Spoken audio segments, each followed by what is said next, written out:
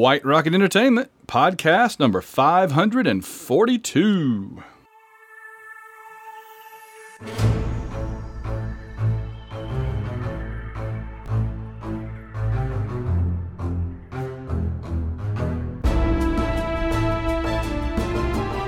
It's the White Rocket Babylon 5 Review Podcast. Reviewing the entire Babylon 5 series, plus Crusade and everything else. Now here are your hosts, Van Allen Plexico and Andy Fix.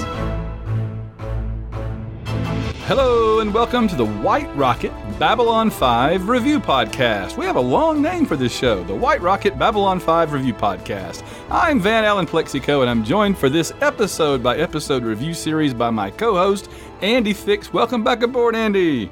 Thank you, sir. How are you doing today? Oh, good.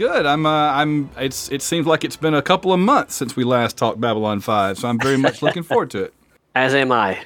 So, before we get started, we have a couple of announcements. So you go first, because yours directly relates. Yes, today is the birthday of actor Andreas Katsoulis, who, of course, played Jakar. Sadly, he passed away several years ago, but today is his birthday. I thought that was worth mentioning, as Jakar is probably the most charismatic character throughout the entire series. So, oh, yeah. No doubt about that, yeah. And I did get to meet him one time at Dragon Con. He came to Dragon Con probably, I'm going to say, 2000, maybe 2001, somewhere in there.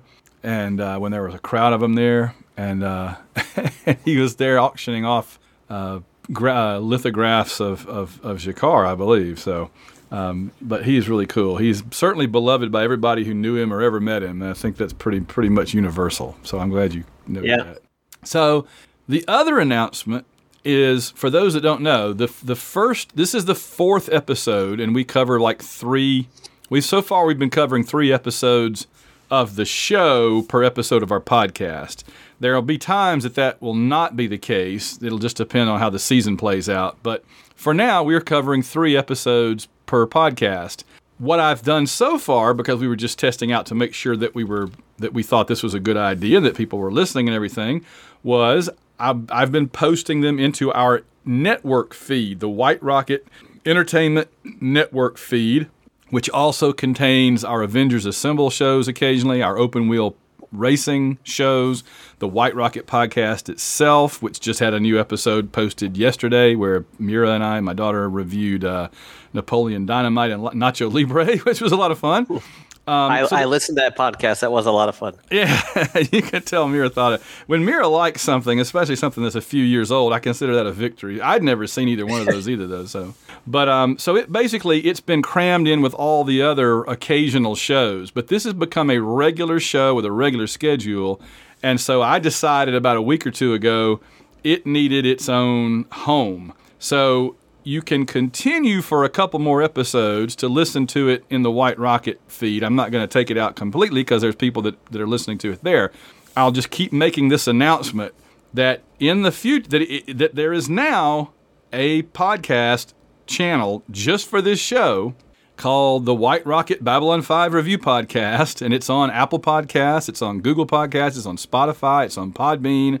You can also go to babylon5review.podbean.com, right?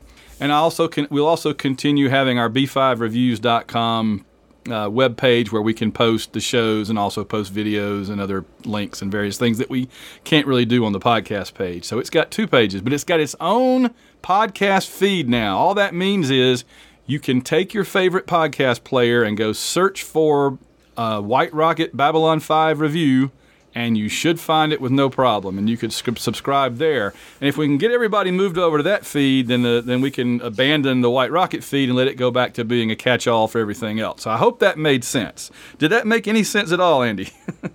It made sense to me. Okay, well, I followed you. Good. All right. So in other words, it's got its own channel now.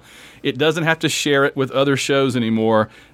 Just search for White Rocket Babylon 5 Review, and you should be able to find it. But like I said, it'll still be on the regular feed as well for a little while longer. Okay. Let's see. It occurred to me that we've been so excited about doing our show and doing a good job with the show, which I feel like we have so far. We haven't really introduced ourselves. So how about taking just a minute to let our listeners, and we've had like 150 to 200 listeners our first several shows. So we've got people listening and only going to grow, I intend. How about taking a second to introduce yourself, and I'll introduce myself, like who we are, what we do. That sounds good. Yeah. So I am Andy Fix. I know Van through the writing. I'm a writer, as is Van, through the new pulp fiction movement.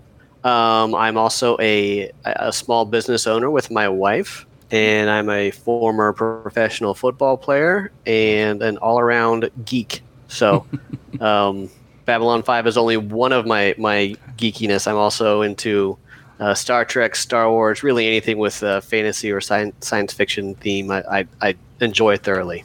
Yeah, and I've noticed that because I've enjoyed your pictures of the day that you put up every day on Facebook, and you have just a very diverse and varied collection of things that you like and that you put up there. I enjoy that very much, so that's cool. Well, good. I'm also fascinated that you were a football player because I'm a huge football fan. But there's not a lot of super geeky sci-fi fans that are also big sports and football fans. We're a very rare breed, it seems like, that cross over like that. This is true. That's cool. But football fans are geeks of their own. They just don't like to admit it. I mean, they cosplay, they dress up in the jerseys, yes. They have big conventions, the whole 9 yards. So they pretend like they're not geeky, but they're just as geeky as everybody else. Oh, I have said this forever. You're exactly right.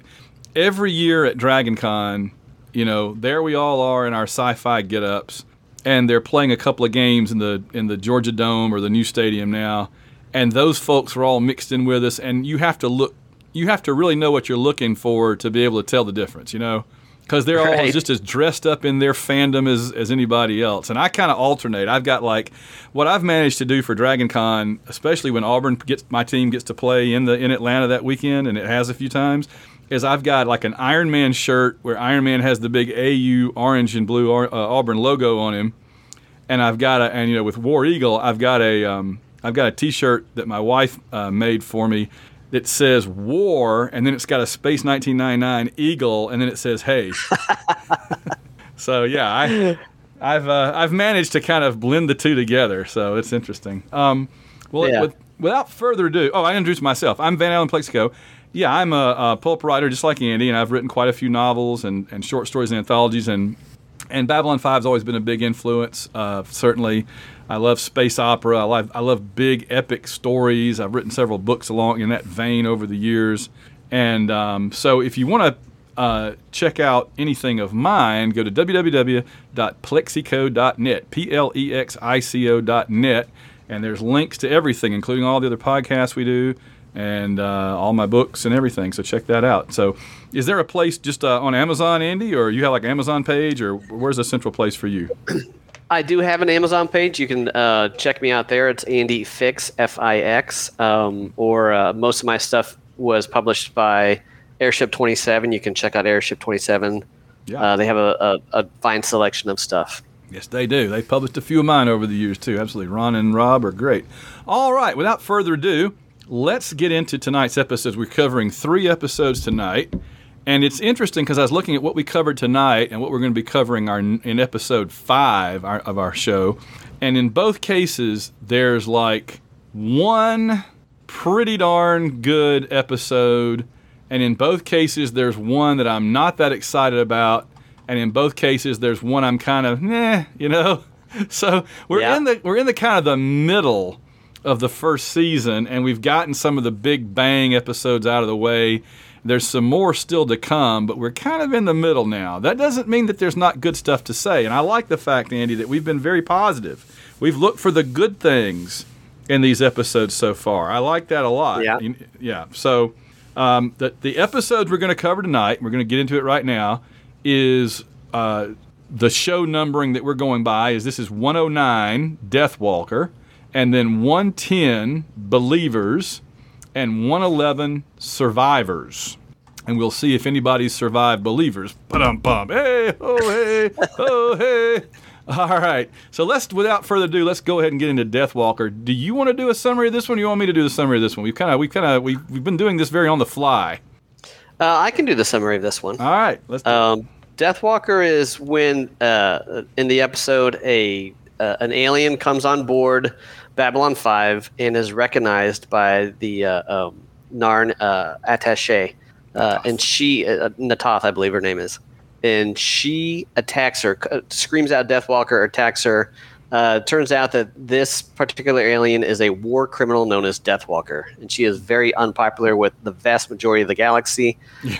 But she has something that Earth Force wants, so she is under Babylon 5's protection, and it gets dicey from there. Yes, indeed. Yes, indeed. Very good.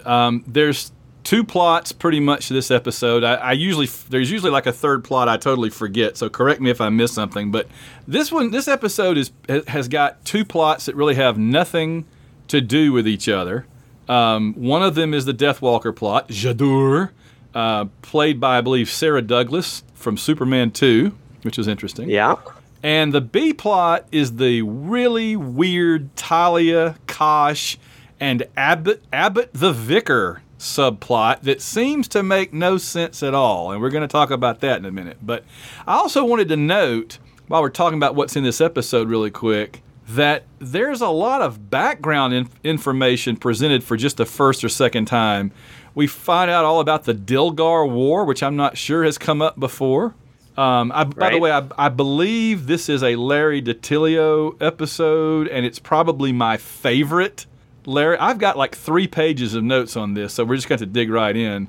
I think this is a Larry DiTillio episode, and it's probably my favorite Larry DiTillio episode.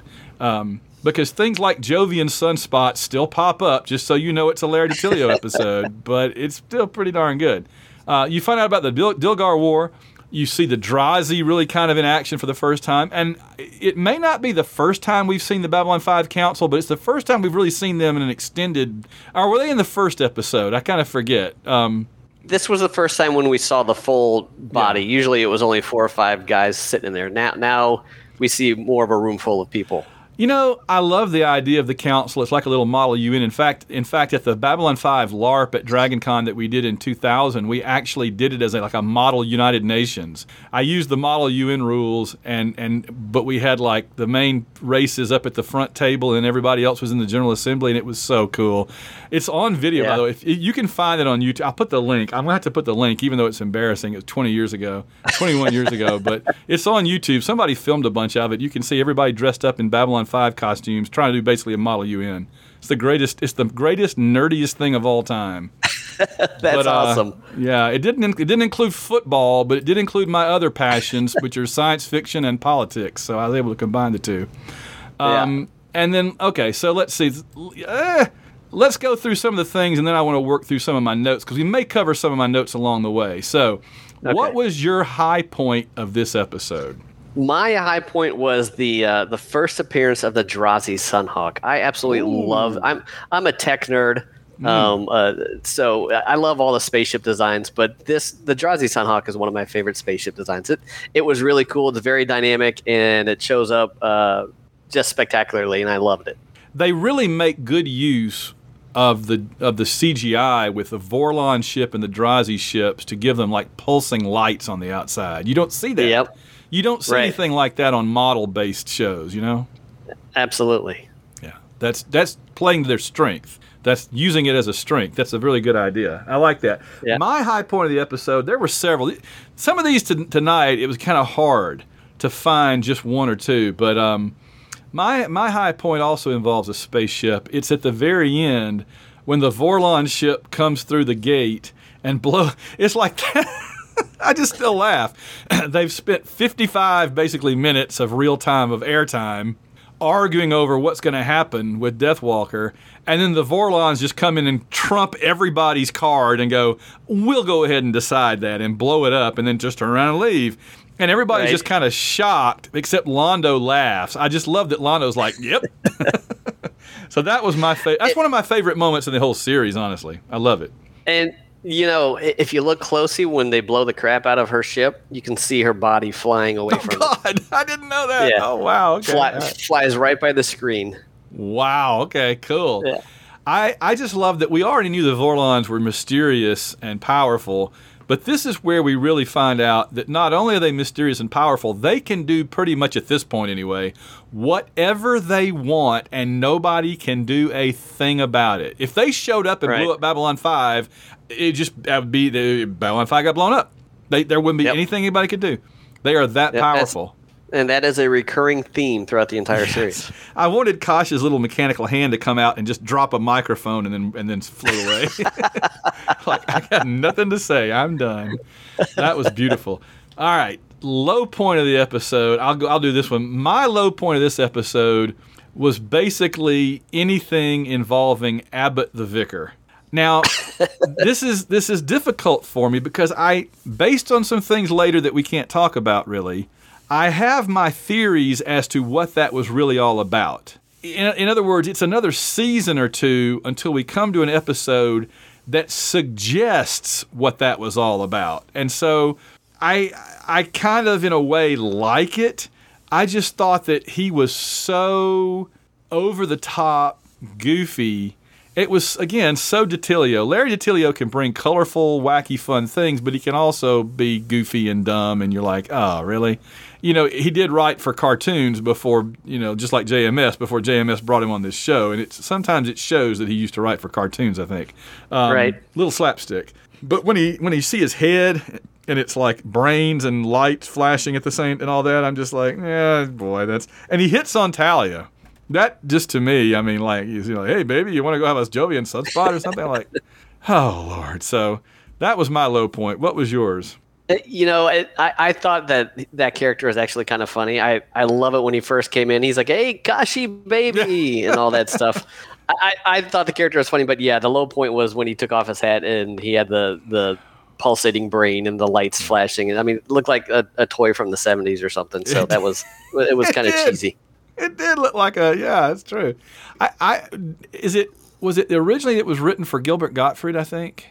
I think I heard that. I didn't know that. That would be perfect for Gilbert Gottfried. It would make sense. I think it was Gilbert Gottfried. It may have been somebody, but I really want to say it was written for Gilbert Gottfried, and then he couldn't do it, and they brought that guy in. So I think that character would have been much more fun if it weren't Gilbert Gottfried. Just picturing him in that role. His delivery would be a lot different. His delivery, yeah. Oh, wow. Well, but yet that plot also includes my most Babylon 5 scene. What is your most Babylon 5 quote-unquote scene? My most Babylon 5 scene, from the sounds of it, is probably the same as yours, is when Talia questions Kosh at the very end as to what all this was about. And he just said, it's for the future. Oh, you nailed it. Yeah, she says, what was on that data crystal he gave you? Reflection, surprise, terror for the future. And that's what I mean by you have to wait a couple of seasons to see if there's any real, But I won't spoil anything, but I'll just say I think that real-world considerations kind of messed it up a little bit. So we do get some fallout from this later. It's just maybe not what it originally would have been. We'll talk about that when the time comes. Right. All right, our next question up is, what was your favorite character moment from this episode? Mine was when Ivanova was talking with Sinclair about stalling the aliens outside that were threatening to blow up the station. And he gave her the praise. He said, good job, Lieutenant Commander. Mm-hmm. And then as he walked away, she just kind of straightened herself up and smiled a little bit. I thought that was pretty cool. I saw a funny meme about Ivanova yesterday. It had like 15 pictures of her all making the same frowny face, and it was like Ivanova angry, Ivanova annoyed, Ivanova pissed, Ivanova mad, and it was all the same face. And then there was one that said something funny that I can't give away, and then there was one that was like, no coffee. Yeah. Where she was really mad and it said no coffee, something like that. So I thought it was pretty cute. I kind of had a couple. My favorite character moment is Natoth gets some great moments in this episode. I'd forgotten how important she is to a number of the first season episodes. She really has, remember she was very important in Parliament of Dreams, and she's got a lot of stuff to do in this episode, which I thought was interesting. Because so far she's got to do a lot more, I would argue, than Veer or Lanier, Absolutely. as the assistants. And I loved when she said, "I will take it from her when I eat her flesh." I thought that was a good Natoth line. And then, yeah. No, go ahead. Oh, and my other one, I had two. This one is just the classic when Kosh says, "You are not ready for immortality." So yeah, I really enjoyed Natoth setting up. They gave a lot of background information on the Narn culture with their oaths that they take. Kind of set them up a little bit like Klingons, but then Jakar comes in and says, "Well, you can work around that a little bit too." So I thought that was cool that they were setting up, their culture and stuff, but also showed Jakar was, willing to compromise his beliefs a little bit to get the job done. That's funny. Yeah, that's good. I have to note that in the Babylon 5 collectible card game, which I used to play all the time, I was huge into that game back about 20 years ago. There's a card that's very powerful that lets you basically reverse or stop anything going on in the game, more or less. And the picture on the card is the Vorlon ship blowing up Deathwalker's ship coming out of the jump gate. And the name of the card is "You Are Not Ready." So basically you play that card and the Vorlons just blow up whatever was going on for you. So that's pretty cool. Let's see. Speaking of funny, our funniest moment. My funniest moment from this episode, I don't think that there was not a lot of hugely funny episodes, but funny moments in this episode, but I just in general thought it was interesting that I think Kosh gets more lines in this episode than in every other episode over 5 years combined. Kosh talks a lot in this episode. So actually I think that JMS had two reactions to this episode, even though it went ahead. One was, I know he said he didn't like the Vicar Abbott he said, "I don't like that technology being in my universe." So he kind of chastised Attilio for creating the Vicar. The other thing, though, I think he didn't want Kosh to talk so much. He preferred him to be enigmatic and mysterious rather than just going around throwing out enigmatic and mysterious quotes. Kosh gets several really good quotes in this episode, like the "You Are Not Ready for Immortality." So what was your funniest moment? My funniest moment, it also had to do with Kosh. It was just he and Abbott exchanging the non sequiturs. I mean, it was just hilarious. And to see Talia's reaction to him, she was like sitting there, what is going on? But yeah, some of the phrases and words that they were just tossing out were just ridiculously just off the wall. It was. I found it interesting, and I didn't think of that I didn't think of this until you said that. I found it interesting that Talia will reject a job based on if it bores her. She's getting paid. Kosh paid her fees, but yet she's just like, "Y'all aren't talking about anything. You're just saying words to each other. I don't like this. I quit." I'm sitting there thinking, doesn't that mean you have even less to do? You could be sitting there doing a crossword puzzle, making money. But I took that to mean that she felt uncomfortable, but didn't know exactly why. Yeah, well, that's certainly true. That's a good point. And she does express later on, when she starts having like these hallucinations or whatever, that's the case. So yeah, I guess so. Do you have any random notes or observations that you want to throw out there?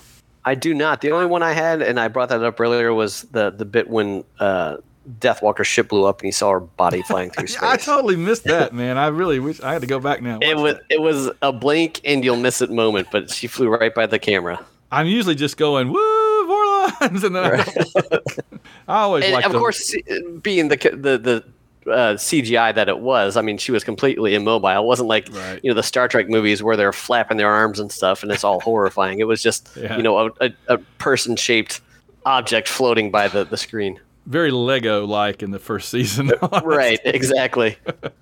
All right, so here's a few notes that I made. I noted that this maybe is Larry DiTilio's best episode. I think it's for sure my favorite DiTilio episode. I don't think there's a whole lot more of them, by the way. We talk about the Dilgar War. Their son went Nova, interestingly enough. Her name is Jadur. Sinclair's father was a pilot in the Dilgar War. I don't know how much of it is canonical, but the story I've always been told or always understood about it is that, in very much in short, the Dilgar were a very hostile expansionist race that were beating up several of the non-aligned worlds, which would be like the little... If it's an alien on the show and you don't recognize who they are, they're the non-aligned worlds, right? There's the Vree, there's the Brakiri, the Drazi, there's a bunch of them. The game, right? There's several. So they're all they're not great powers like this Centauri, and I find it interesting that the Minbari, the obviously in pecking order of power, it's the Vorlons on top, then the Minbari, then you have the Centauri and the Narn and Earth all kind of, somewhere around second, third, fourth, and fifth in some order. The Dilgar War is when Earth established itself as a great power to get to sit on that table with the Minbari, the Vorlons, the Centauri, and the Narn. That was their World War II moment. Yeah, the coming out party where you suddenly realize that they're one of the big boys too. Yeah. And what we did is Earth came to the rescue of the non-aligned worlds and defeated the Dilgar, and somewhere in there their sun went nova. And they're all dead except for her, so now they're all dead. They're extinct. And so that's one of the reasons that these other races came to Babylon 5 when it opened, was they felt some form of gratitude to Earth for helping them out back 20, 30 years ago, whenever it was. Yep.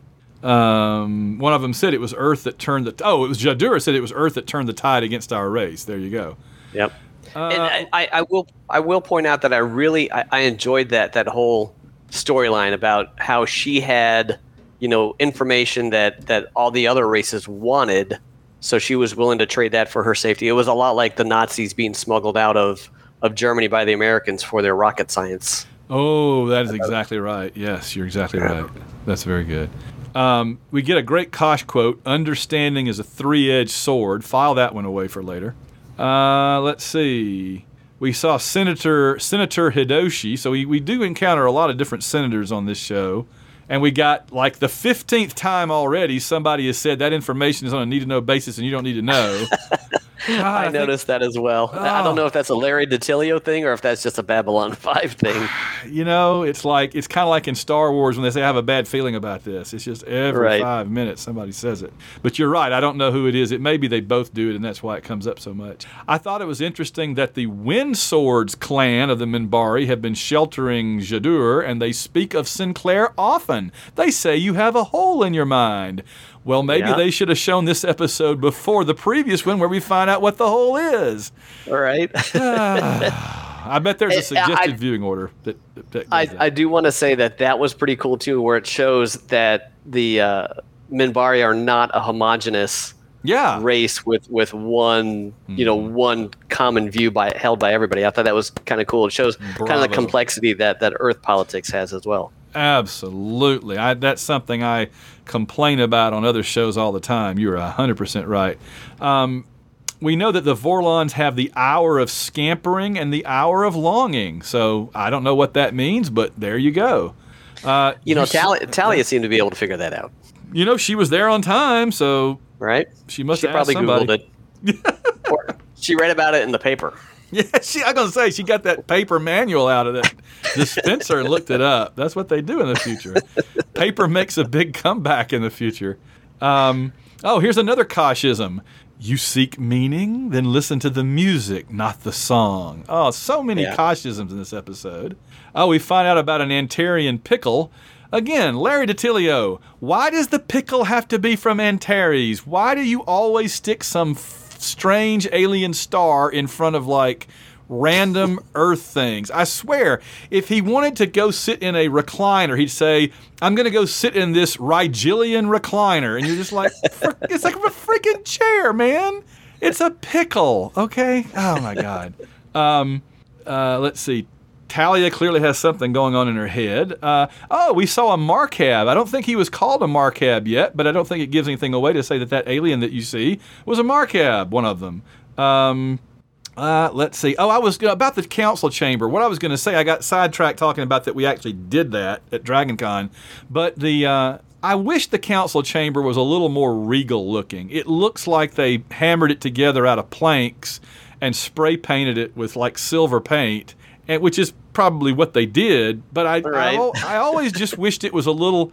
I can get by with most of the station looking cheap because it's just a space station that they built with a low budget. I like the idea that Babylon 5 itself, in universe, was built on a low budget because they'd blown up the other 4, and so they didn't have much money left, but in the budget. But the council chambers should be nice. There should be.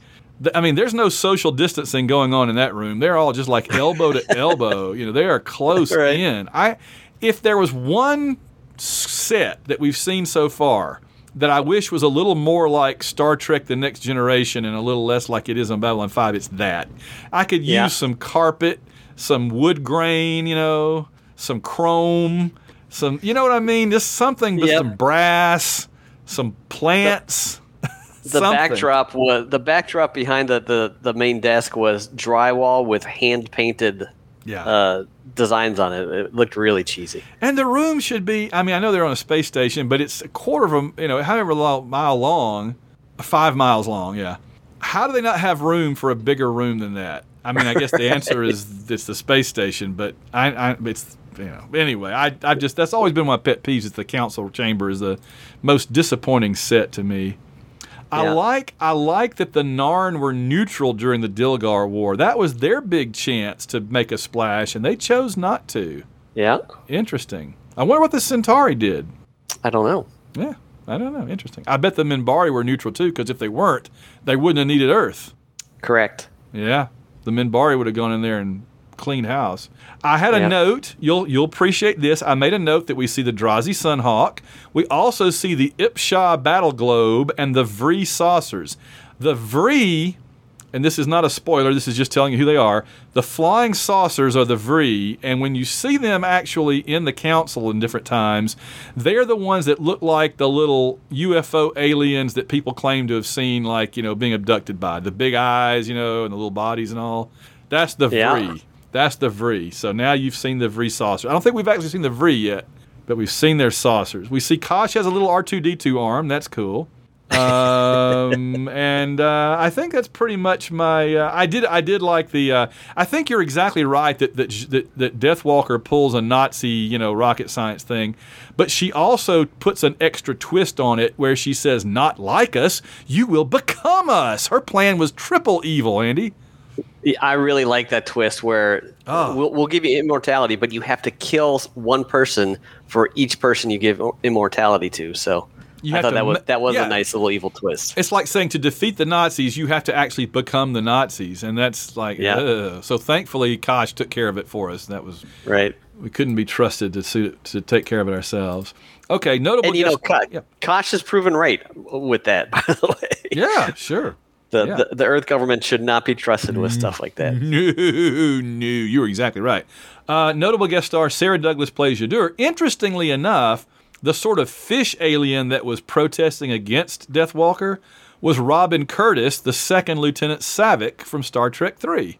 Yep. So we had 2 veteran women from sci-fi popping up on this episode.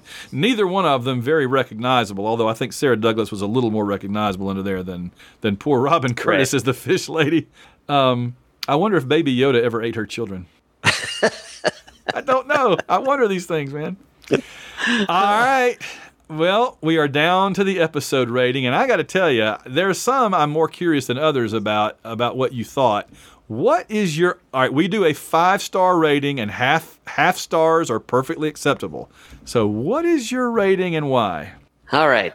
I dithered back and forth on this one. I gave it a 2.5 stars. I really wanted to give it a 3-star. I thought maybe it could have been a 3-star, but I just... It just... I don't know. It just seemed a little bit like filler to me. So I didn't give it the full 3 stars. That is very, very interesting. I like when we disagree because it's always interesting to find out why. You know what I mean? It's like when we agree, it's pretty obvious we both appreciated pretty much the same things. But when we disagree, that is, to me, really interesting because it kind of gets at what we're looking for and how we're reacting to what we're seeing. This is probably one of my 3 favorite episodes from season 1, and I gave it a 4. Wow. How about that? Yep. Yeah. It's just got so many things I like. It's got a lot of Talia in it. She's one of my favorite characters. It's got the Vorlons kicking butt for the first time and establishing what they can do. It's got some good Natoth stuff that's cool. I love her plot, Deathwalker's plot. I think she was a good character. I hated that we don't get her again, because she got blowed up pretty obviously. But this has always been one of my favorite episodes of the entire show, and certainly one of my favorite first season episodes. So there we go. Well, now you have to go back and edit out my 2.5, and I give it a 3 stars. I've convinced you, huh? Right. All right. I think that 1.5 is our biggest difference so far from last week. I think we had one that we were 1.5 off of last week, but it was the other way. You gave it a higher one than I did, so we're balancing out. We're probably like dead even on our stars so far if we looked at the whole thing. That's pretty funny. All right. Our second episode is probably the most controversial episode in the entire show's history. This is one that gets argued about, debated over and over. Some people think it's brilliant. Some people think it's the best episode of the entire show, and not just people that are Dr. Franklin's relatives. It's certainly his highlight of his career.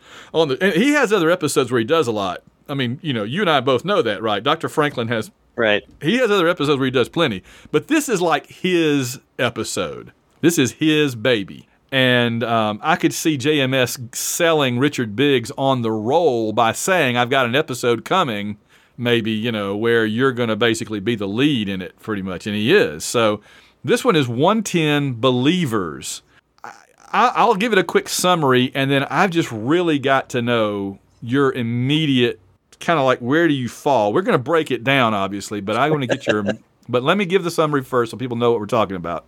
This is the one that David Gerrold, who famously wrote The Trouble with Tribbles on Star Trek back in the 60s, he wrote this. JMS came up with the plot and then asked David Gerrold to write it, and he did.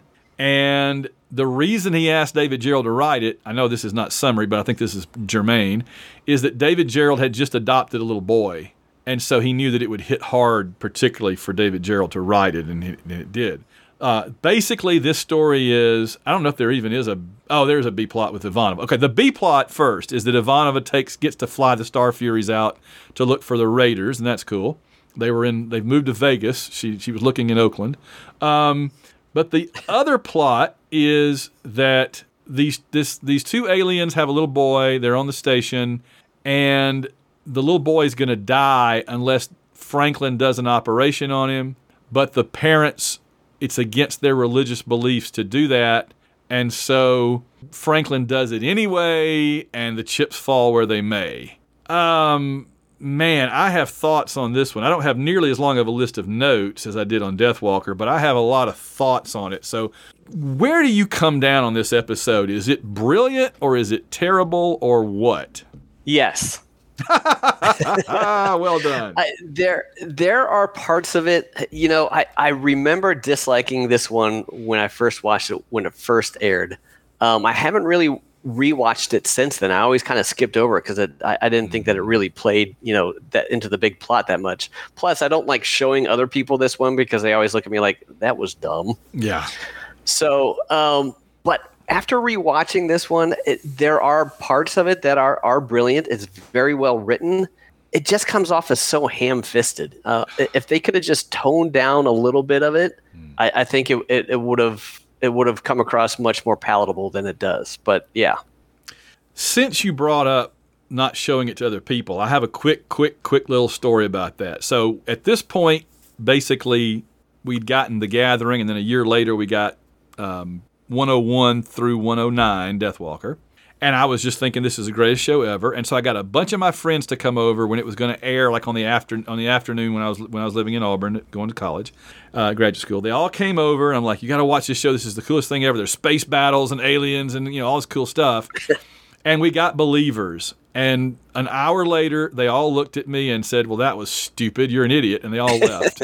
They never listened to me again about anything like this. So this episode ruined my reputation among my buddies as far as being able to pick good stuff for us to watch. So thanks a lot, David Gerrold. I summarize it in this one little quick paragraph because I thought a lot about it.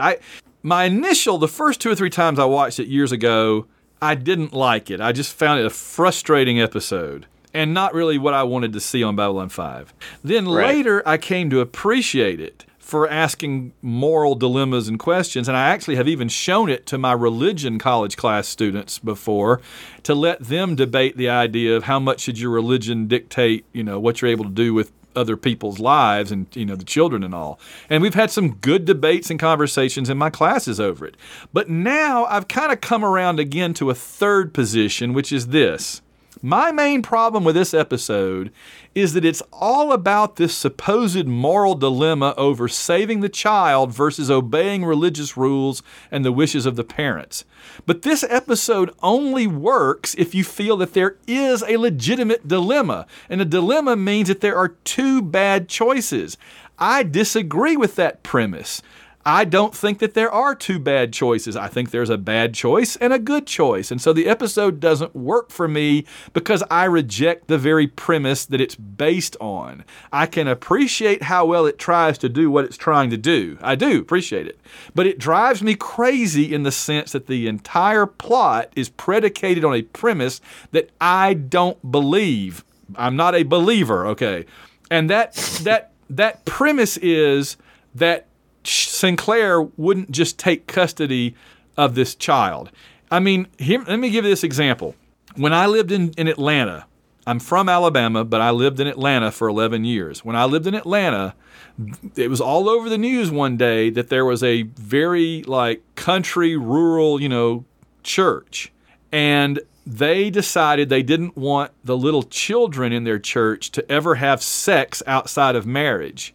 And their answer to this dilemma was to try to get them all married to each other when they were still children, so that if they had sex, they would all be married to each other.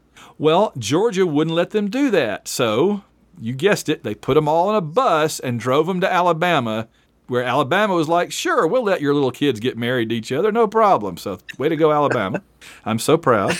Well, they got arrested, and the state of Georgia took their children away from their custody. And I'm like, if you can take children out of the parents' custody over making them get married, you can certainly take the children out of the parents' custody if the parents are going to freaking kill the child. So I think that 100% Sinclair should have said, what? They're going to let him die? Not on my watch, and gone in there with security with PPGs out and taken the kid away and told the parents, you can get on your ship or you can go out the airlock. Take your pick. In other words, you can go out, you can leave the station in a ship or not in a ship. It's your choice, but you're not taking the kid. So what is your immediate reaction to my position, if any? I'm curious now.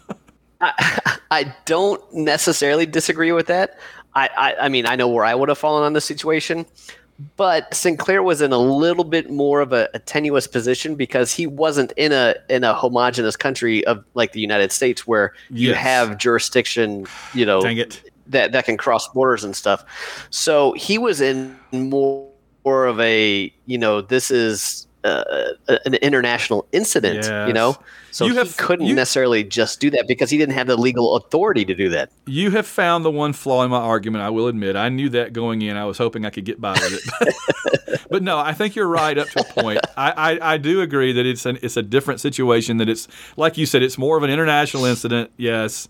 But still, I feel like there's times that Earth, if it has any weight, should throw that weight around and protect that child from dying as the number one priority over diplomatic immunity or foreign policy or whatever. If they've got any weight at all, any moral authority in the galaxy, they should throw it behind this child's life first and foremost. But, And I agree with you 100%. And this is the episode that made me such a huge Dr. Franklin fan because he was speaking what most viewers how they would think. So I thought that just really endeared me to him. So and I thought it was fascinating the way, because you thought throughout the entire episode that hey, they're writing themselves into a corner here. Yeah. But Franklin did it. He got away with it, saved the kid, and then the twist was, well, yeah, but then the parents just kill him. Which was heart-wrenching. That whole the last couple of scenes, the scene where the parents were saying their goodbye to the kid, the scene where they first saw him and he was alive and they completely flipped their lids. Yep. And then that last scene in their room where they are celebrating his death, they were heart-wrenching. I mean, I know you know the same feeling. Being a dad, it was just like, oh my God, it was really heart-wrenching. I'm declaring war on their entire planet at that point, and we're bombing. And it's like, right. You're taking you people out because you can't be doing this crap. Yeah, I think JMS said he suggested the candles, and it just kind of did make it even more creepy in a way. Well, let's hit the high point and low point. I'm going to go ahead and jump to low point first because you just said it. My low point of this episode is the dad pulling a knife on his own kid. And then, of course, it doesn't get much lower than them murdering him. So that's definitely my low point. What is your low point of this episode? And then we'll do high. The low point for me was just that the first introduction of the dilemma was so ham-fisted. And the setting up the dilemma and the religious side of things. And it was just like, all right, you're hitting us over the head with this huge hammer. If they had been a little bit more low-key or subtle about it, I think it would have been a little bit more palatable. What was your high point of the episode? My high point was Dr. Franklin. I thought he came through as a hero in spades. I mean, I thought every scene he was in was well acted, and his viewpoint was spot on.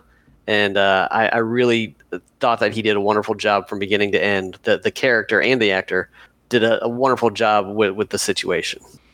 Yes, and my high point of this episode was everything involving Ivanova.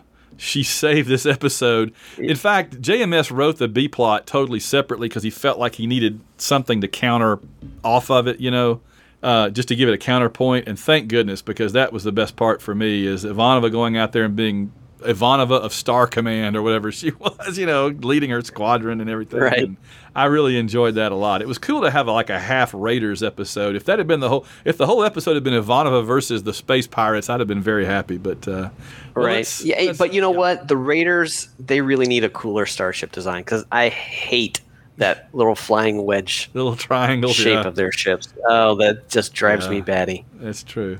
Let's see. Most Babylon 5 scene. For me, it was the parents petitioning all the various ambassadors and the ambassadors' responses to each. I thought that was it really highlighted each of their races and their viewpoints towards the universe in a nutshell. Yeah, I love that Londo's reaction is like, well, there's a lot of administrative costs. You got to write me a big check. Right. Right. Oh, the Centauri looking for the profit motive. Yeah, and I think that wasn't the Narn position something involving strategic military something or whatever. Probably. Right. Remember, right. Something like what that. do you bring to this? What can you do for us? Right. Exactly. You're right. It puts them all in a position to expose their real character, and that's and I don't mean like the characters. I mean like their character. And it really does. We'll get to favorite character moment in just a second, but my favorite. My most Babylon 5 scene was just yet another. Man, we had 2 episodes in a row where Kosh is just throwing out the enigmatic bombshells, right? And this is one of his most famous ones where he says, "The avalanche has already started. It is too late for the pebbles to vote." I love that. That's like probably maybe my favorite Kosh line right there. And he's got so many. And they all sound so deep, but when you really put some thought into them, it's like, what does that even mean? Well, we do find out. I will spoil this. We do find out later what some of his Koshisms kind of mean, but not all of them. But I think his most famous line that he uses the most is, "Yes." That's his favorite go-to line is "yes." Yeah. All right. Let's see. Favorite character moment. Well, let me do. I keep asking you. I'll ask myself for it this time. Yes, this is Franklin's big episode, and I have to acknowledge that and say that this is the one that he gets all the big moments, and you can't take that away from him. But for me, my favorite character moment was just Ivanova getting to go out and take command of the Star Furies and lead a squadron out into space against the bad guys. That was pretty cool. What was your favorite character moment? I had 2 character moments. One was Dr. Franklin and Dr. Hernandez discussing the issue over dinner. And Franklin gets a little heated. The whole discussion gets a little heated. But in the end, he goes, if you do this and it turns out your way, I'll buy you a steak. So I thought that was kind of cool how he's, very intense about his job and about saving lives, but he's still friends with his coworkers. I thought that was pretty cool. My other one was when Ivanova gets back and Garibaldi says, "What did you do to your ship? It'll be in the shop for a week." They never showed the what happened when she ran across all those raiders, but she gets back and her ship's beat all to crap. So she dealt some serious punishment to him. I thought that she just kind of smiles and says, "Yeah." I love it. Yeah, these are touching on some of mine too. For funniest moment, let me respond to that. My funniest moment, there's two again. Ivanova, when she really wants to take the ship out, and she says, and Sinclair, instead of, he misses her obviously wanting to do it, and he says, "Is Garibaldi available?" Which to me is like, why would you have the security chief flying a squadron of fighters around? I never even understood why Garibaldi even has a rating on a fighter, but I guess he does. But he says, "Is Garibaldi around to do it?" And she's like, "Oh, don't worry about me. I'm just going to sit here and knit something." I thought that was great. And he's just kind of like, "Oh, Lieutenant Commander, how would you like to take the squadron out?" "Oh, sure, The other one that was pretty funny was that Sinclair had just agreed to import a steak for the doctors, as you just mentioned, for the other doctor.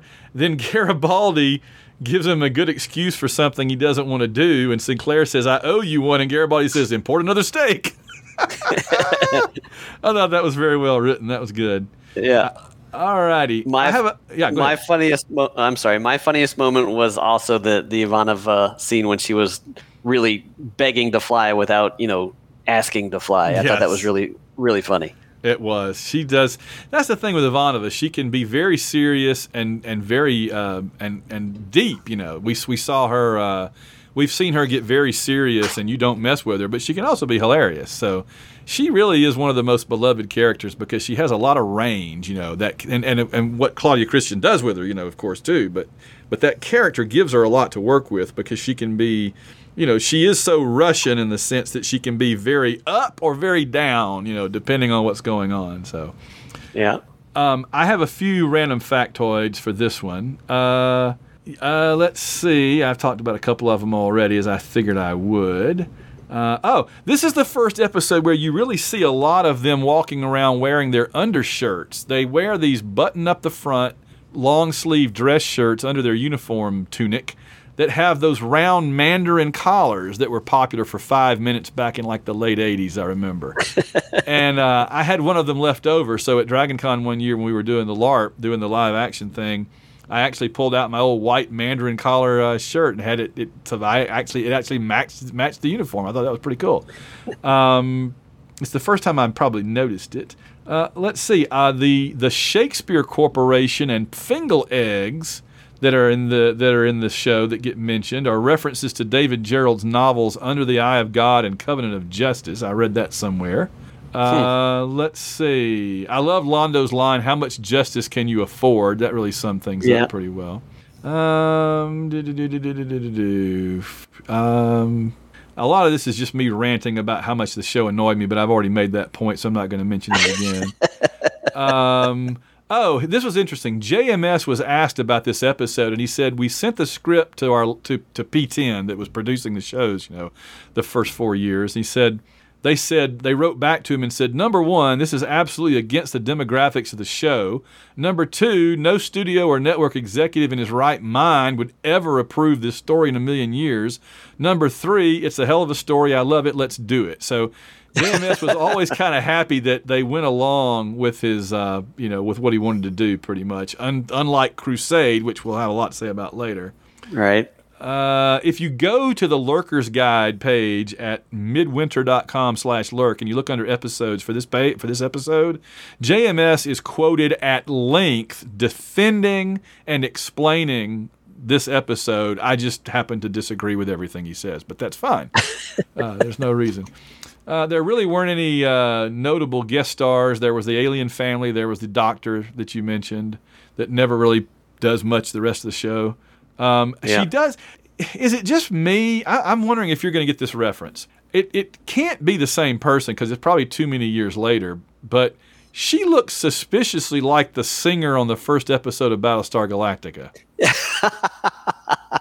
I know exactly who you're talking about. Yeah. She does look like her. I don't think that was 20 years prior. I don't think there's any way. I know. But God, every time I look at her, I'm like, she looks like that weird singer on Galactica. That was so crazy. She doesn't have as many eyes as that singer had. No, it's true. But her facial shape is the same. Right. It's the same. It creeped me out. Why do we never see this doctor again, really? I guess she just was a guest star for this script, and then I guess she pops up a couple of times maybe, but I don't even remember. This is the only time she really gets to be forceful and do stuff that kind of, makes her stand out, I guess. All right. Do you want to give your episode rating stars for this, or you want me to go first? I do want to point out one little factoid that hit me was, if you know, this is the first time I noticed this on the series. Okay. The lighting in the cockpit when they're flying their Star Furies, how they shift it. It's very effective to make it look like they're actually swinging their ship around and stuff like that because the light source is changing. So you see like the shadow of the cockpit struts go across their face and stuff. I thought that was pretty cool. That is cool, man. Yeah. Yeah. I wonder if the ships move or if they were moving the lights. I'm sure they were just moving the lights because I've seen the cockpit set and it's pretty sturdy. They're not moving anything around. Okay, cool.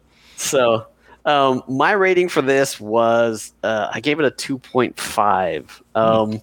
Mostly because of it centered on one of my favorite characters, on Dr. Franklin, and he had a lot of meat to work with. So that bumped it up a 0.5 for me. Well, I think we may have set the record here for our biggest difference. Because like I said, originally I didn't like it. Then I kind of liked it. Now I don't like it again. So I gave this one a 0.5. Wow. And the 0.5 is for Ivanova. That is a huge difference. I just hate it. It makes me mad. It frustrates me. I may still use it in class just to see what students say, but the more I think about it, though, the madder I get, and the whole thing I just disagree with the whole episode. I disagree with the whole episode.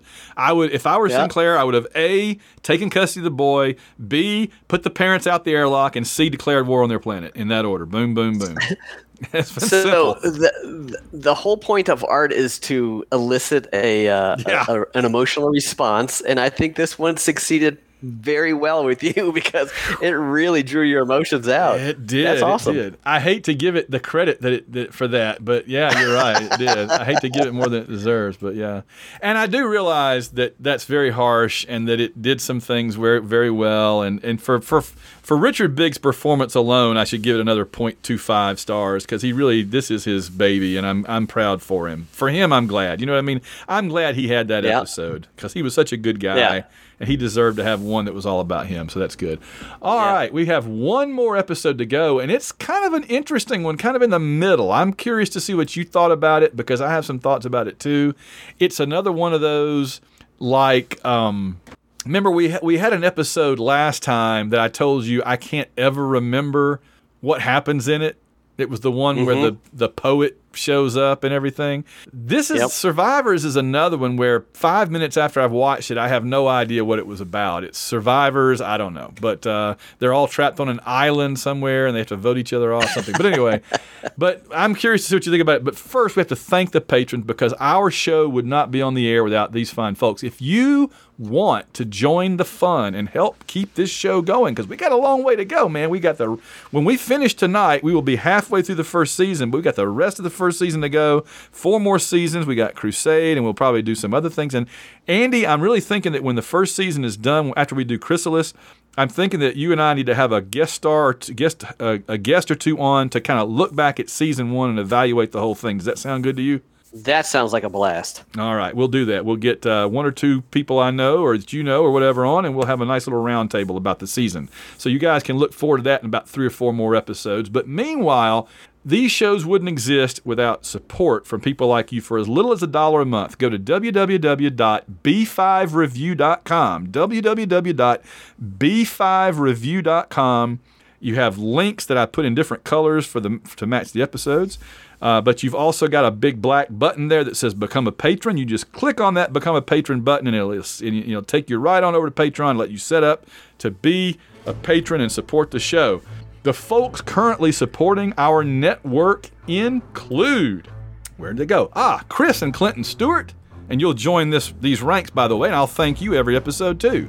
Carl Von Drunker, Christopher Burleson, and Samuel Salvatore, plus Bart Lindsay, Bradley Blackman, Chris Usher, Gary Grant, Logan Chilton, Phil Amthor, Richard Stevens, Steve Trawick, Susan Trawick, Trombone Tiger, Willie Carden, Ann Kanjian, AU Falling Up, Ben Bloodworth, Clay Henson, Dan Thompson, Daniel Odom, David Evers, David Hegler, Emmanuel Seaman, Eric Morgan, George Gaston, Jacob and Robin Fleming, John Otsuki, Catherine England, Kevin Smith, Mickey B, Phil Davis, Preston Settle, Reynolds Wolf of the Weather Channel, Rich Reimer, Steve Harlan, Timothy, WDE Ritchie, we got to get better at celebrating, Wes Atkinson, William Morgan, Wilson Beard, Winston Body, Alex Nguyen, Blake Heron, Boris the Tiger, Cato the Barner, Chris the Hilton, God, those guys crack me up, Colby Butler, and then a few more here when I click over to this other side of this thing, and it goes around and around. My internet's kind of slow tonight. Danny Flack, Darius Benton, David Simpson, Di Bama, Earl Ricks, Eric Mahan, Hugh Anderson, Josh Teal, Kevin Kenoy, Kevin Mahan, Christian Thorvaldson,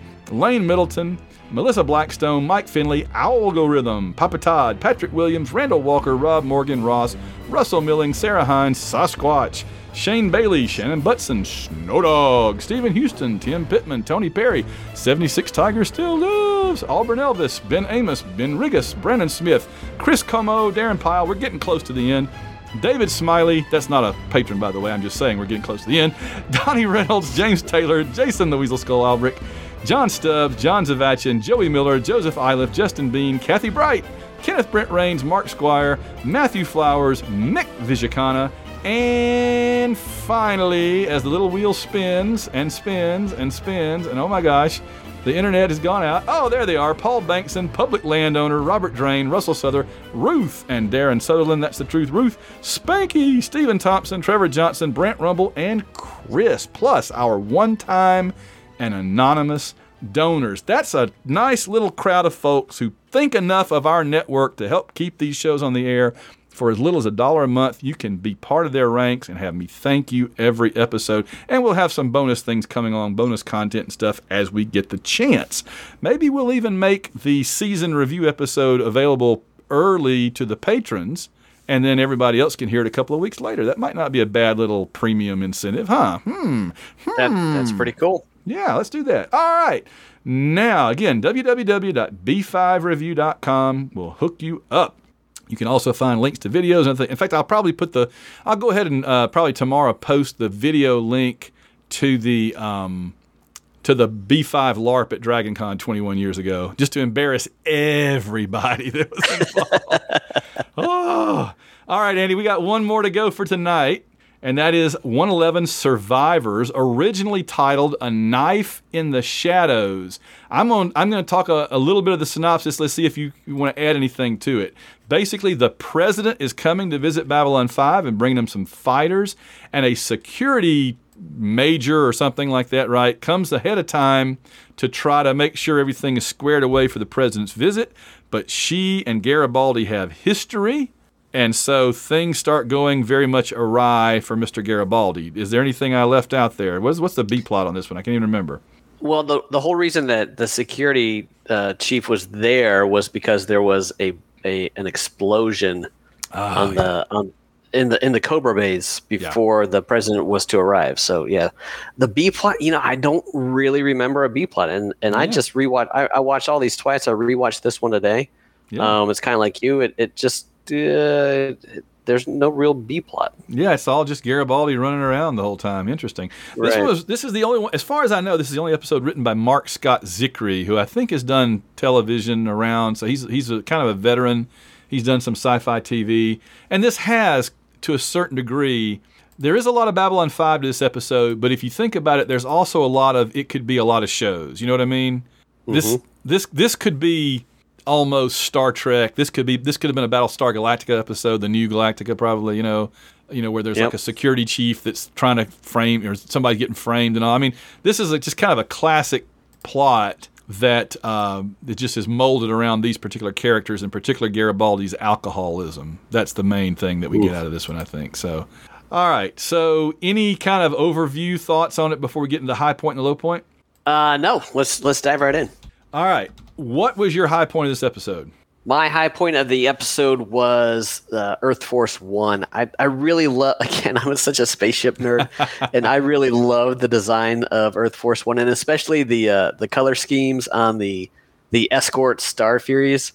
I love the Star Furies, and I love all the different artwork that they have on them, but the blue and gold and white, and they're kind of hard to see in this particular episode, but my Star Fury models came with a decal set for this particular scheme, and they're really cool. So nice. I geeked out over that, seeing that for the first time. Absolutely. I do like Earth Force One. It's kind of like a dome and then 4 perpendicular solar panels or something. Right. It's kind of like the real, Air Force One. It's kind of a converted Starliner, because we saw the Starliner in the previous episode. That's right. Yeah, it is interesting. Yeah, interesting design that they came up with on this show, and interesting too that the design. I think the designs on this show keep evolving and keep getting better in a lot of ways. Like we still haven't so far seen an Earth warship yet. Here's a little hint. Before this season is over, you will see an Earth warship. But I will say this. I think the Earth warships you see later in the series are even way better than what you see this season. So I just think that they get better and better with their designs as this show goes on. Absolutely. So there are 2 moments where somebody gets, where actually G'Kar gets 2 very Babylon 5 lines. I made one of them my most Babylon 5 scene. We'll get to that in a minute. But the other one is my high point of the episode, and that is when Garibaldi is talking to G'Kar. I love the whole idea that G'Kar kind of gives him sanctuary for a few minutes. They have a conversation. And G'Kar says, the universe is governed by 3 forces: matter, energy, and enlightened self-interest. And that's a very Babylon 5 thing, but it's also kind of the high point to me is when Garibaldi is able to find some help and some friends in unlikely places. Yep. Okay, my low point, I actually left this blank. It's the one thing I didn't fill in, but I instantly thought of what it is. Is that honestly, I like the actor that played Major Kimmer, but I didn't like her in this part. It's kind of like the same thing with Tamlin Tomita. I love Tamlin Tomita in so many things, but she just was terrible in The Gathering.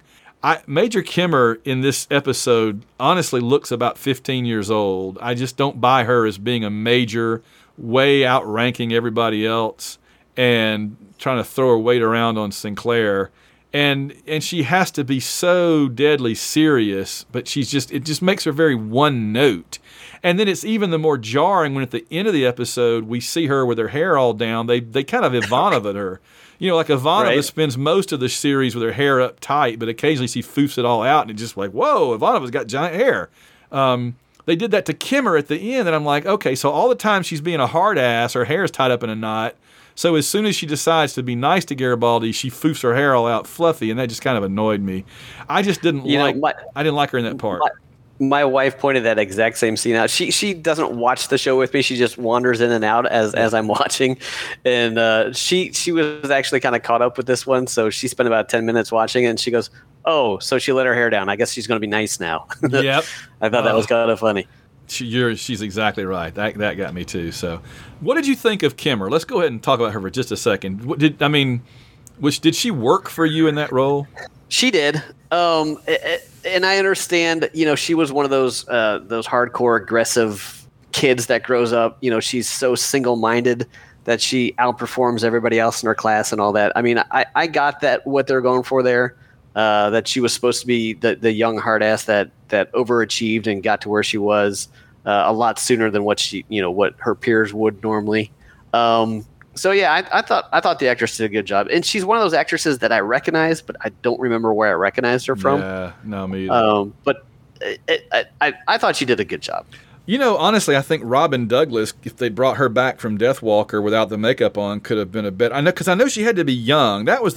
I know they had a dilemma with casting this one in that she had to be young enough that she could have been a kid around Garibaldi when he was a grown up, pretty much a grown up. Right. But on the other hand, she had to be old enough to be a major and have that kind of authority. And in some ways, I almost feel like that doesn't work. Like, he's not old enough. He's like, we find out in either this episode or another one, he's like 37. So how old was That doesn't give you a lot of years. He was like 19 years old when he was head of Europa security. Exactly. Yeah. So I think that maybe the problem isn't her so much as just the script doesn't work with him being as young as he's supposed to be. So if he was 50-something, maybe. If you look back to World War II, you had a lot of people, and remember, a lot of Earth Force got wiped out within the past 10 years. So she's filling roles.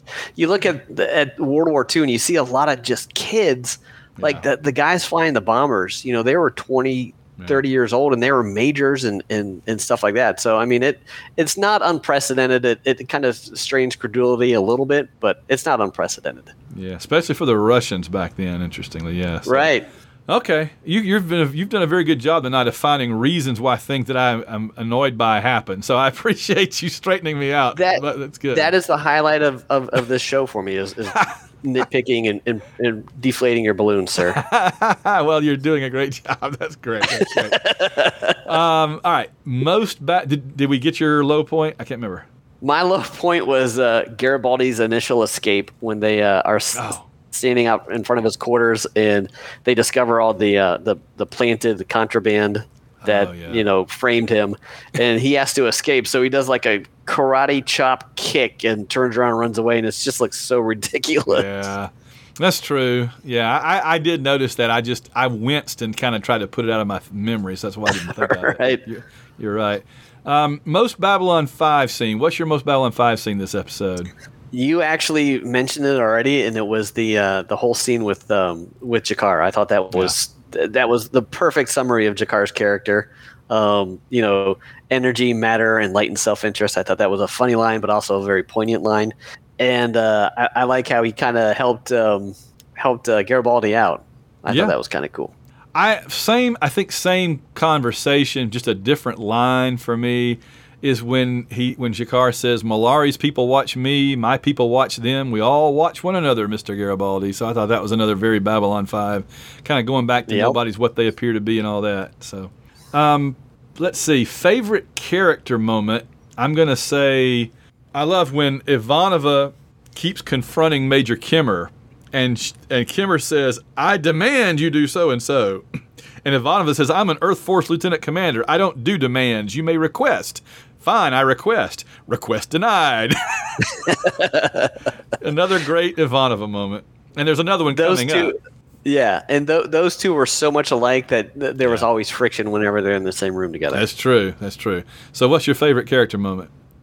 My favorite character moment when Lando and Garibaldi were talking in the bar. And it's just another great Lando moment. He comes across as a buffoon at first, and then he comes across as deadly serious, and I thought that was really cool. Yeah, no, absolutely. That's one thing about this stretch of episodes kind of in the middle of the season, is that while really huge things aren't happening right now, we're getting a lot of opportunities to see individual reactions, right? In other words, we're on a string of episodes where you're not getting a lot of clashes between the Centauri, the Narn, the Minbari, and everybody. They're not like all in the same room trying to kill each other, but we're going to each one of them separately, and they're each revealing a little more about themselves every episode separately, right? Whether it was believers when the aliens went to talk to them about, helping them out, advocating for them, or whether it was, when Jadur was going around offering, the immortality, or here where it's Garibaldi kind of going around getting help. Every episode in this string, I think the one thing that seems to hold them in common is that we keep visiting one-on-one with ambassadors and finding out a little bit more about them and their personality every time. Yep, I agree 100%. My funniest moment, though, is Ivanova again, when she says, when Sinclair says to her, escort Major Kimmer off the observation dome or whatever, and Ivanova says, you are going to resist, I hope. I can't even read that with a straight face. I honestly can't read that line without cracking up. I actually rewound it. I was watching on my iPad, and I rewound it and went over to my wife, and I said, all right, I know you're not going to get this completely because you haven't watched the show, but I said, this line, come on, and I played it for her. She thought it was pretty funny. You are going to resist, I hope. Yeah, and that is my favorite, or my funniest moment as well. It was absolutely hilarious. Yeah, that's great. Let's see. A few random factoids from me this time. Apparently, the Vree are messy eaters. I know the Pak'mara. We haven't met the Pak'mara yet, have we? I think we saw one in the council chambers last episode, but I don't remember. But no, we haven't been introduced to the more colorful aspects of their culture. Really. It's interesting that we spent season 1 kind of getting to know the main alien races, and then we've had a few completely unknown alien races come in, like in the Born to the Purple, Trachis' race, no clue. The Believers family, whatever race they are, no clue, right? I mean, we keep having these aliens come through that we don't really know who they are. I think there's been another one, too. There was like the big guy that Garibaldi fought in this episode. Yeah. We don't know who any of these aliens are, but on the other hand, there's like a whole bunch of aliens that over the course of the series become very important as sort of supporting alien races, and we haven't really gotten to know any of them yet, but they've gotten referenced, right? Like we've heard about the Vree, and we've met the Drazi a couple of times, who are hilarious. There's more to come. So yeah, if you've never watched the series before, keep your eye out for the aliens I mentioned the Markab. There's so many. Keep your eye out for aliens in the background, because slowly but surely, most of them we find out who they are, and at least a little bit of what they're like, and certainly what their spaceships are like. We find out too, which is pretty cool. Yep. So the Vree are apparently messy eaters. Who knew? I didn't even know they had mouths, honestly. Dust. Dust gets referenced for the first time. Did you catch that? I did. Oh, I was like, well, they're setting this up way early, huh? What right? Can't talk about it, but those of you that know, Dust has been referenced, so it's in universe now. Oh, I thought we'd seen the last of Nagrath, but Nagrath makes a guest appearance. I was so excited. Yep. And you know what? He actually looked better in this episode than they were figuring something out. If they could have just moved it forward a little bit, he could have stuck around. But he moved, he pointed, he gestured. I thought he was the most lifelike appearance of Nagrath that we've had. Now, he had an exchange with Garibaldi that made no sense, and I was totally puzzled by it. It made so little sense, I didn't even type it up. But in the middle of their conversation, or toward the end of their conversation, Nagrath says something to Garibaldi, and they all just kind of stand there without saying anything for a minute. And then Garibaldi's like, okay, and walks out. And I'm like, what? I watched it twice, and I couldn't figure out what they said. But I do love that Nagrath is like, you are police. You're a policeman. Yeah. He's worried about the cops. I just love that he won't deal with Garibaldi because he's a cop. He's like, I'm not a cop right now. Still police, you know. I just love Nagrath so much. General Netter shows up, and of course he's named after the executive producer Douglas Netter, which is interesting because Douglas Netter's photograph shows up later as the president. Right. So his name is a general and his likeness is the president, President Santiago. So yeah, I don't know why they had Douglas Netter play President Santiago, because there's nothing Latin looking about Doug Netter. He's just but whatever. Okay, we find out Garibaldi's middle name is Alfredo, and he's 37, which again doesn't really match up with the plot.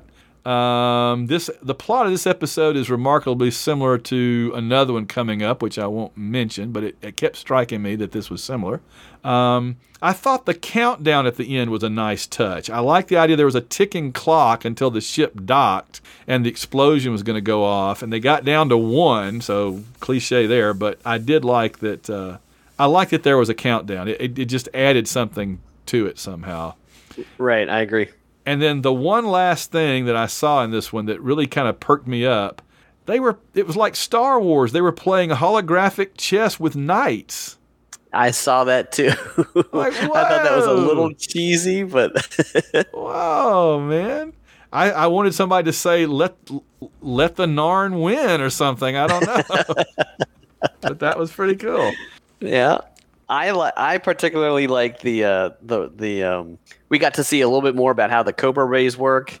Yeah. And how the Star Furies are transferred to the bays. And so being a tech nerd like that, I thought that was kind of cool to see the inner workings of how all that works. I think the Cobra bays and the way they launch those Star Furies, one of the coolest things in all of sci-fi. I mean, it's just it's right up there with the Viper launching from the Battlestar Galactica. It's cool how they and it's scientifically plausible. They use the gravity of the station. Yeah. They swing down. It's just really cool. It's true. Like on Galactica, they get that dramatic I've never thought that it was a good idea for them to trigger their turbo thrusters inside the launch tubes like that, but whatever. Right. It gets them out in a hurry, though, that's for sure. Right. But they have to use like their ship's propulsion to get out of the launch bays, whereas, this uses the centrifugal force of the station spinning to just drop them right out into space. I think that's brilliant. Yeah, absolutely. It's great. Let's see. The only notable guest star of this episode, honestly, was probably Major Kimmer. I don't know who she was, but that's fine. I guess we're down to episode rating. We're almost done. So I haven't given you mine first. I'll do it this time. My episode rating for this one was a 2.0, and that's just because it wasn't terrible. It was just, the one thing we got out of this episode is, Garibaldi is an alcoholic. I remember that now. And, other than that, I just didn't feel like we gained a whole lot out of this episode. It was just kind of an episode. So, what did you think?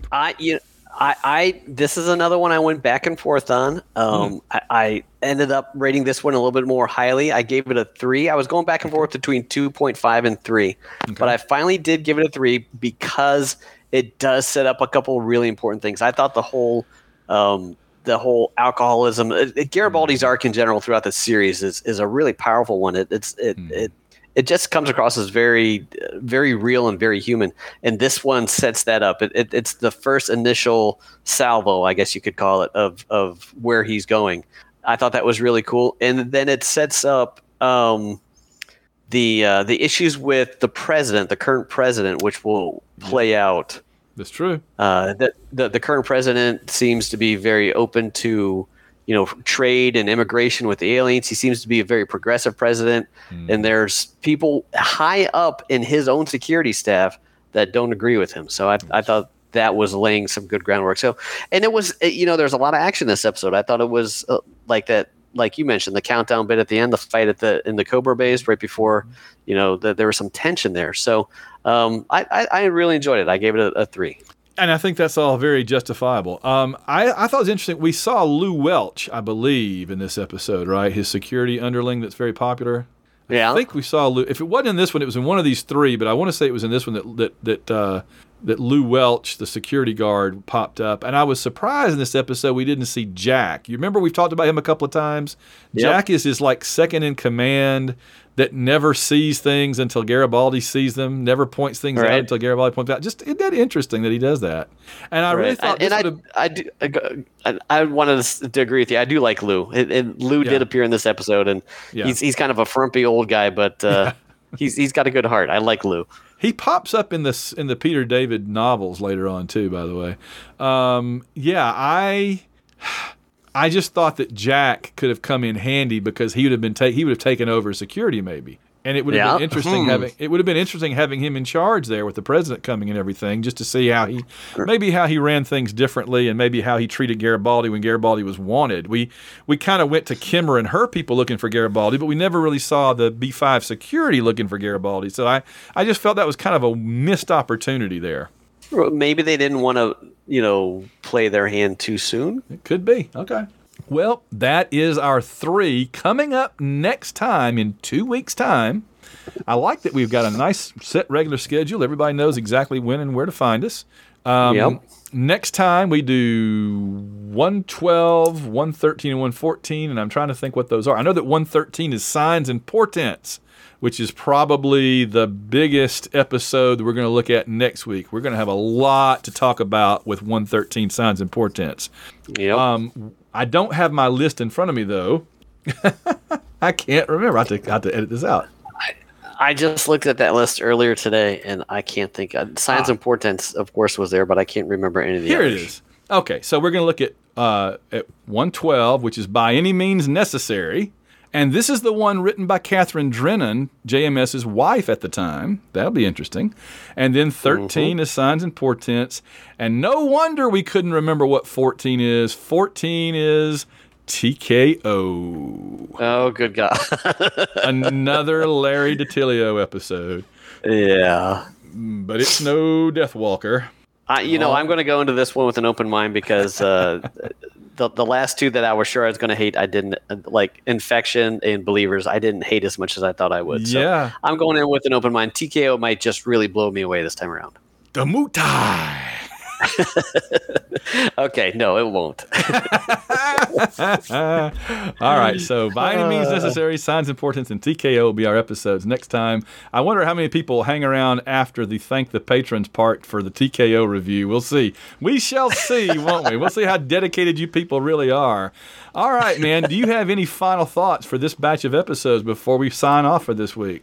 No, sir, I do not. I think we covered everything very well. Yeah, I think we have. I tell you, though, I enjoy these episodes so much. I don't know if anybody's listening, really, but I've certainly had a blast, and I always anticipate, it's almost time to talk to Andy about Babylon 5 again. So I'm having a great time doing this, and I hope you are too.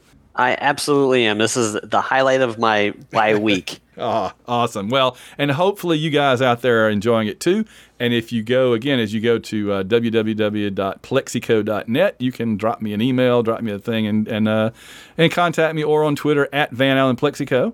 And just let us know what you think about the show. I'll pass anything on to Andy that he doesn't get, and we'll see if you like what we're doing, if you want us to suggest how we change anything or whatever. So, all right. Well, I think that'll do it for this episode, and we're into the second half of season 1 next time. Very exciting. So I'll talk to you later, Andy. All right. Sounds good, Van. Take care.